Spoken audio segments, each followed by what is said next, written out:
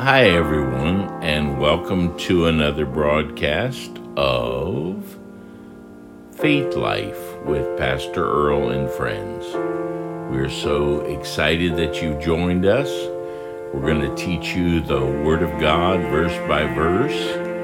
We'll be looking at the book of the Revelation of Jesus Christ, Revelation chapter 4. We'll try to get through the entire chapter and give you an exposition about the throne of God, about heaven's administration.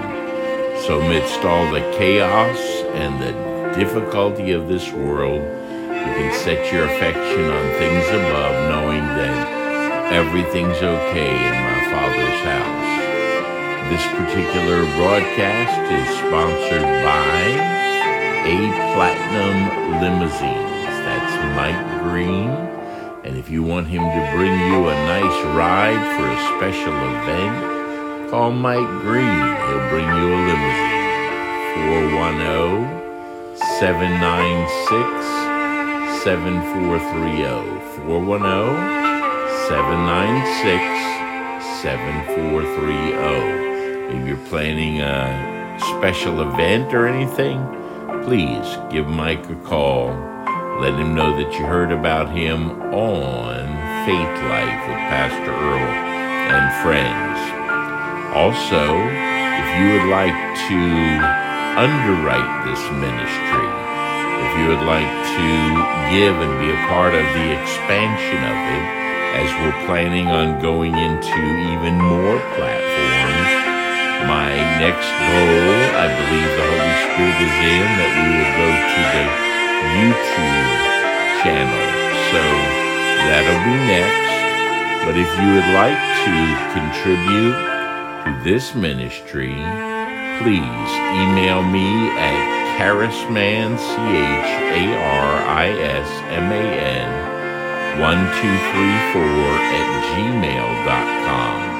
charisman 1234 charisman at 1234 I apologize, at gmail.com, or text me at 386-795-8494.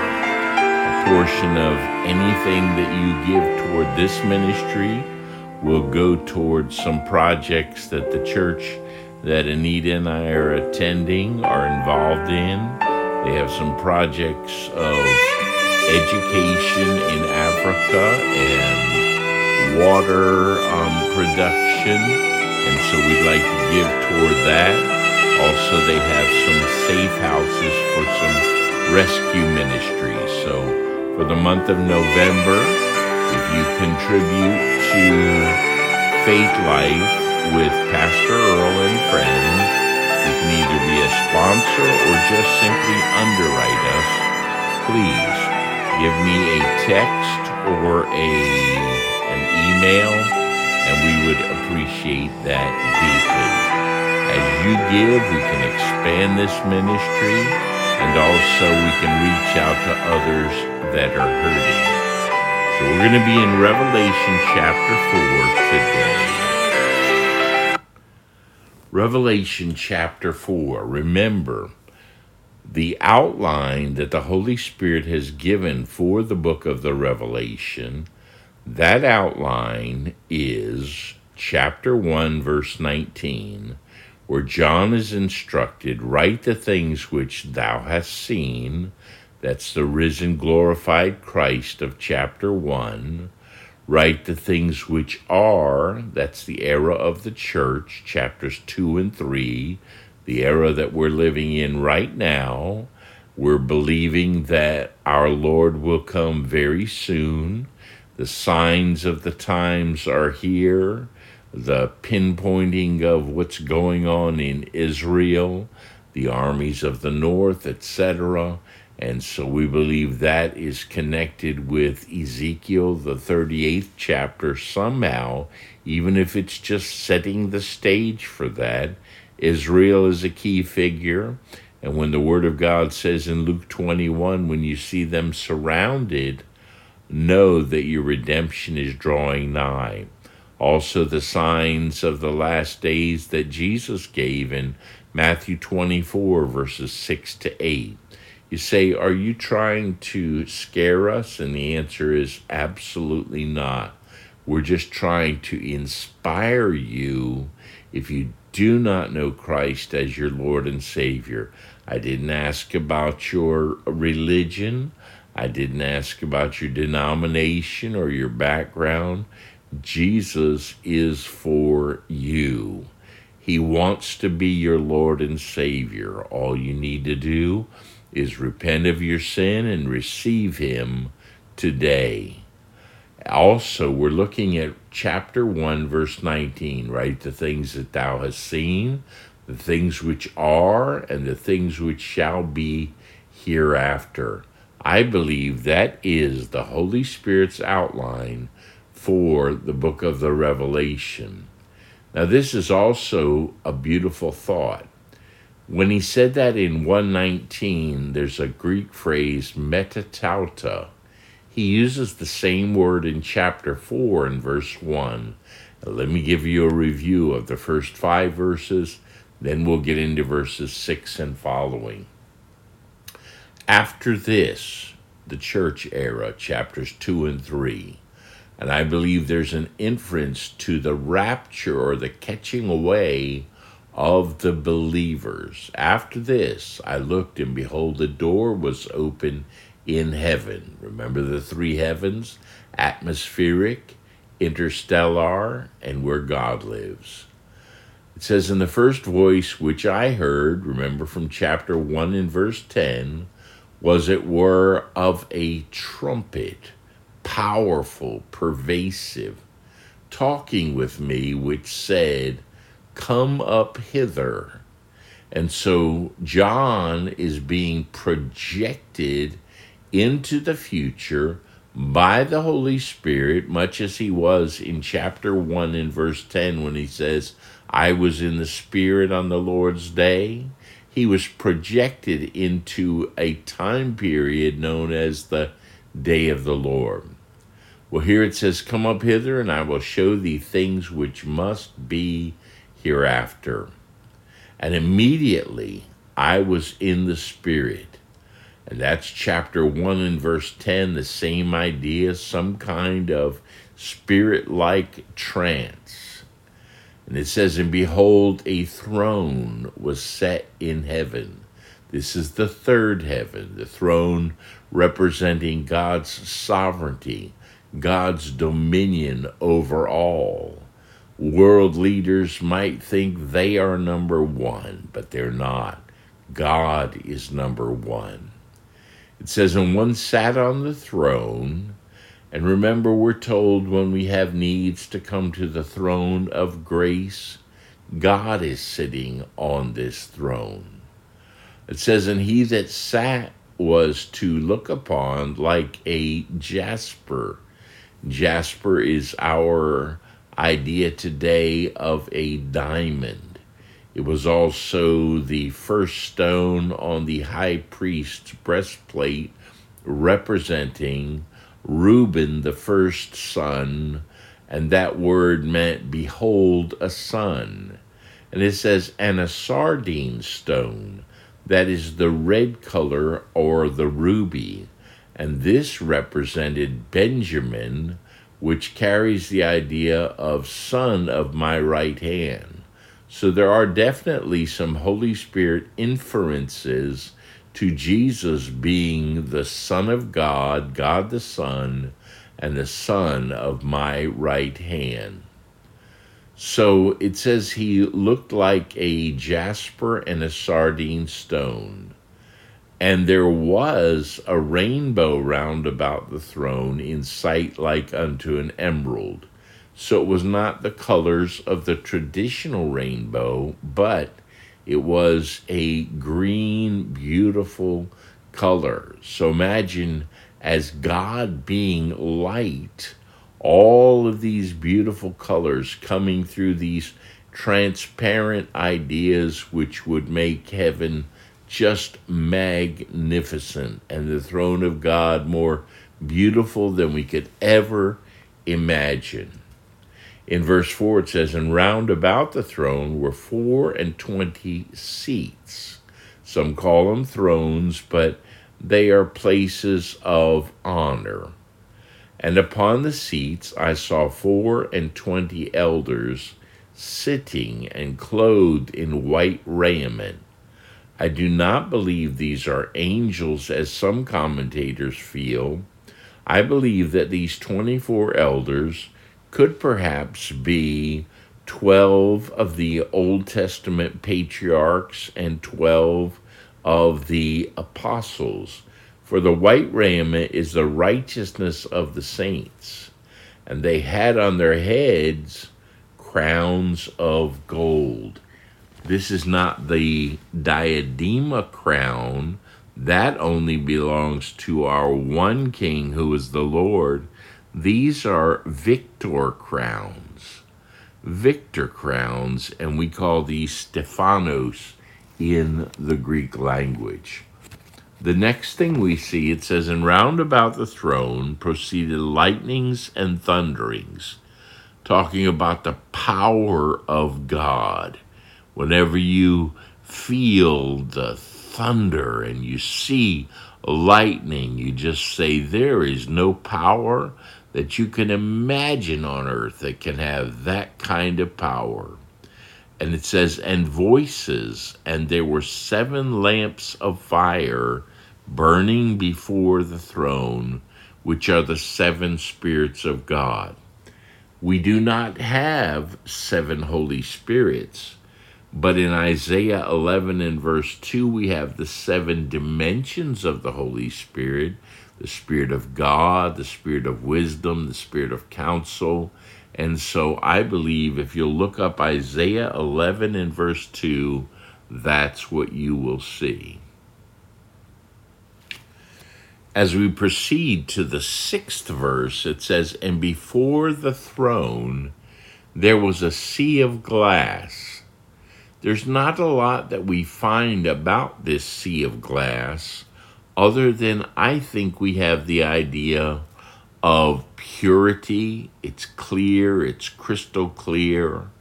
I think also the beautiful colors that would be reflecting off of this sea of glass would just add to the magnificence. You ever gone down the road and seen a beautiful scene, and then you see a lake, and you see the trees and the house or the barn reflected in the lake? I think that may be the idea here. It also, in my mind, has the idea that the sea of glass is that in God's administration, everything is at peace. Everything is under control. Right now, he's allowing man to do his sinful thing. And when God steps in and says it's all over, it will be all over.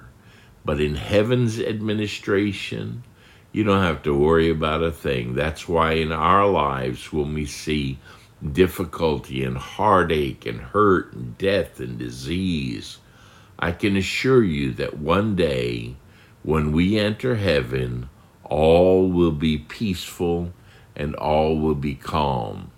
Some also carry the idea that this sea of glass is like the sea of brass in the tabernacle or the molten sea in the temple.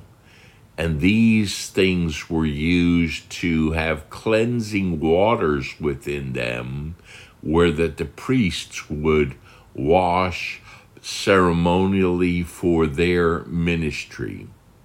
"Wherewithal shall a young man cleanse his way?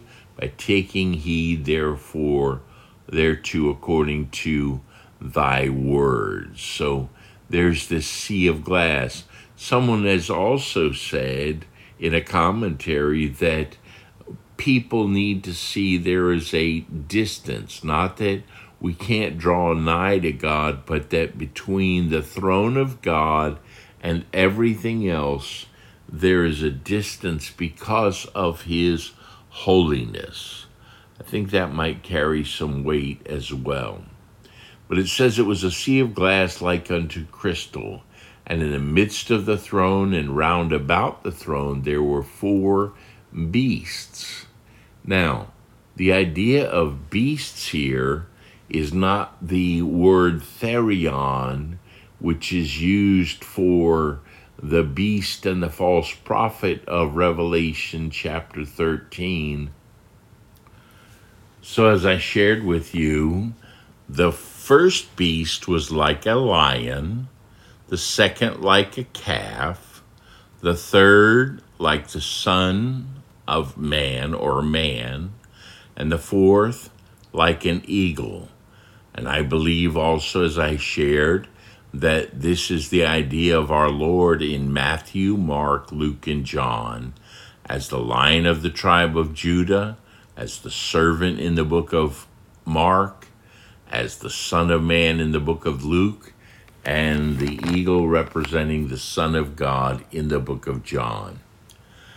Then it says in verse 8, and the 4 beasts had each of them 6 wings about him.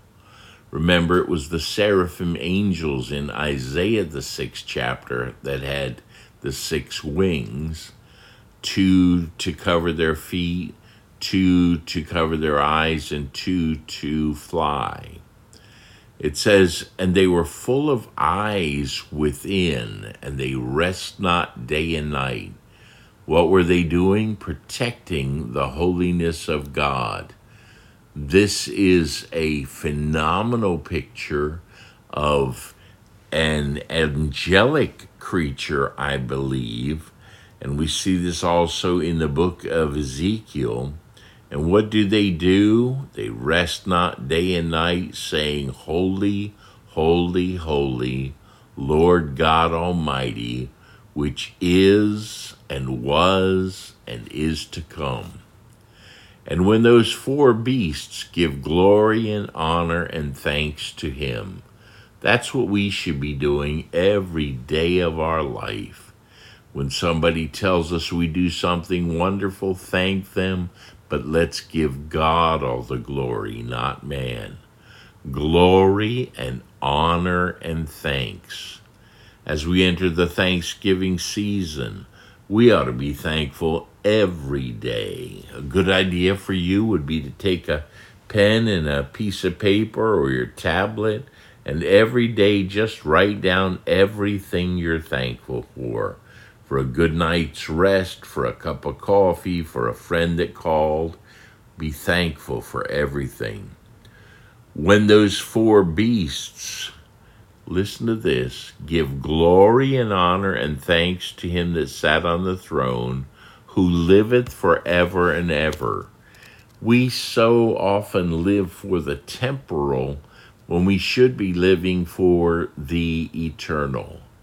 And one day the Bible says every knee shall bow and every tongue confess that Jesus is Lord. But look at verse 10.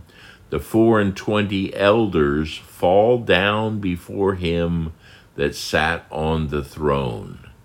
We as human beings are not worthy of life itself because God is the one that made our lives worth living. The 24 elders fall down before him that sat on the throne and worship him that liveth forever and ever.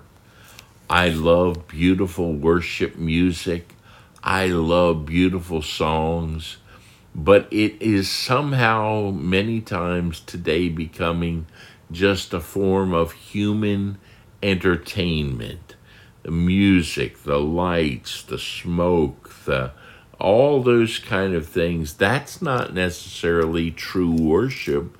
Worship is when we do come before God and say, God, I give you glory. I'm thankful. I fall on my face before you for all the good things you have done and who you are. So the 24 elders fall down before him that sat on the throne and worship him that liveth forever and ever, and cast their crowns before the throne, saying, remember, they were wearing victor crowns, for all the things you've suffered on this earth, and you've been faithful to God, and you have tried to reach out to others and live a holy life. God is going to reward you for that. And what did they say? Thou art worthy, O Lord, to receive glory and honor and power. So much of our alleged religion of today is so man-oriented when it should be focused on God Himself. Thou art worthy, O Lord, to receive glory and honor and power, for Thou hast created all things, and for Thy pleasure they are created. Have you ever wondered about your purpose in life? Your purpose is to give glory to God. If you're not a believer, that's your first step. Repent of your sins and receive Christ today by faith. Just make that a simple prayer, that you believe with all of your heart that Jesus Christ is risen from the dead, and you will be saved. Repentance and receiving. And if you're a believer and you're far from God, return to Him. Jesus is coming soon. This is Pastor Earl for Faith Life with Pastor Earl and friends. God bless you. Have a beautiful day.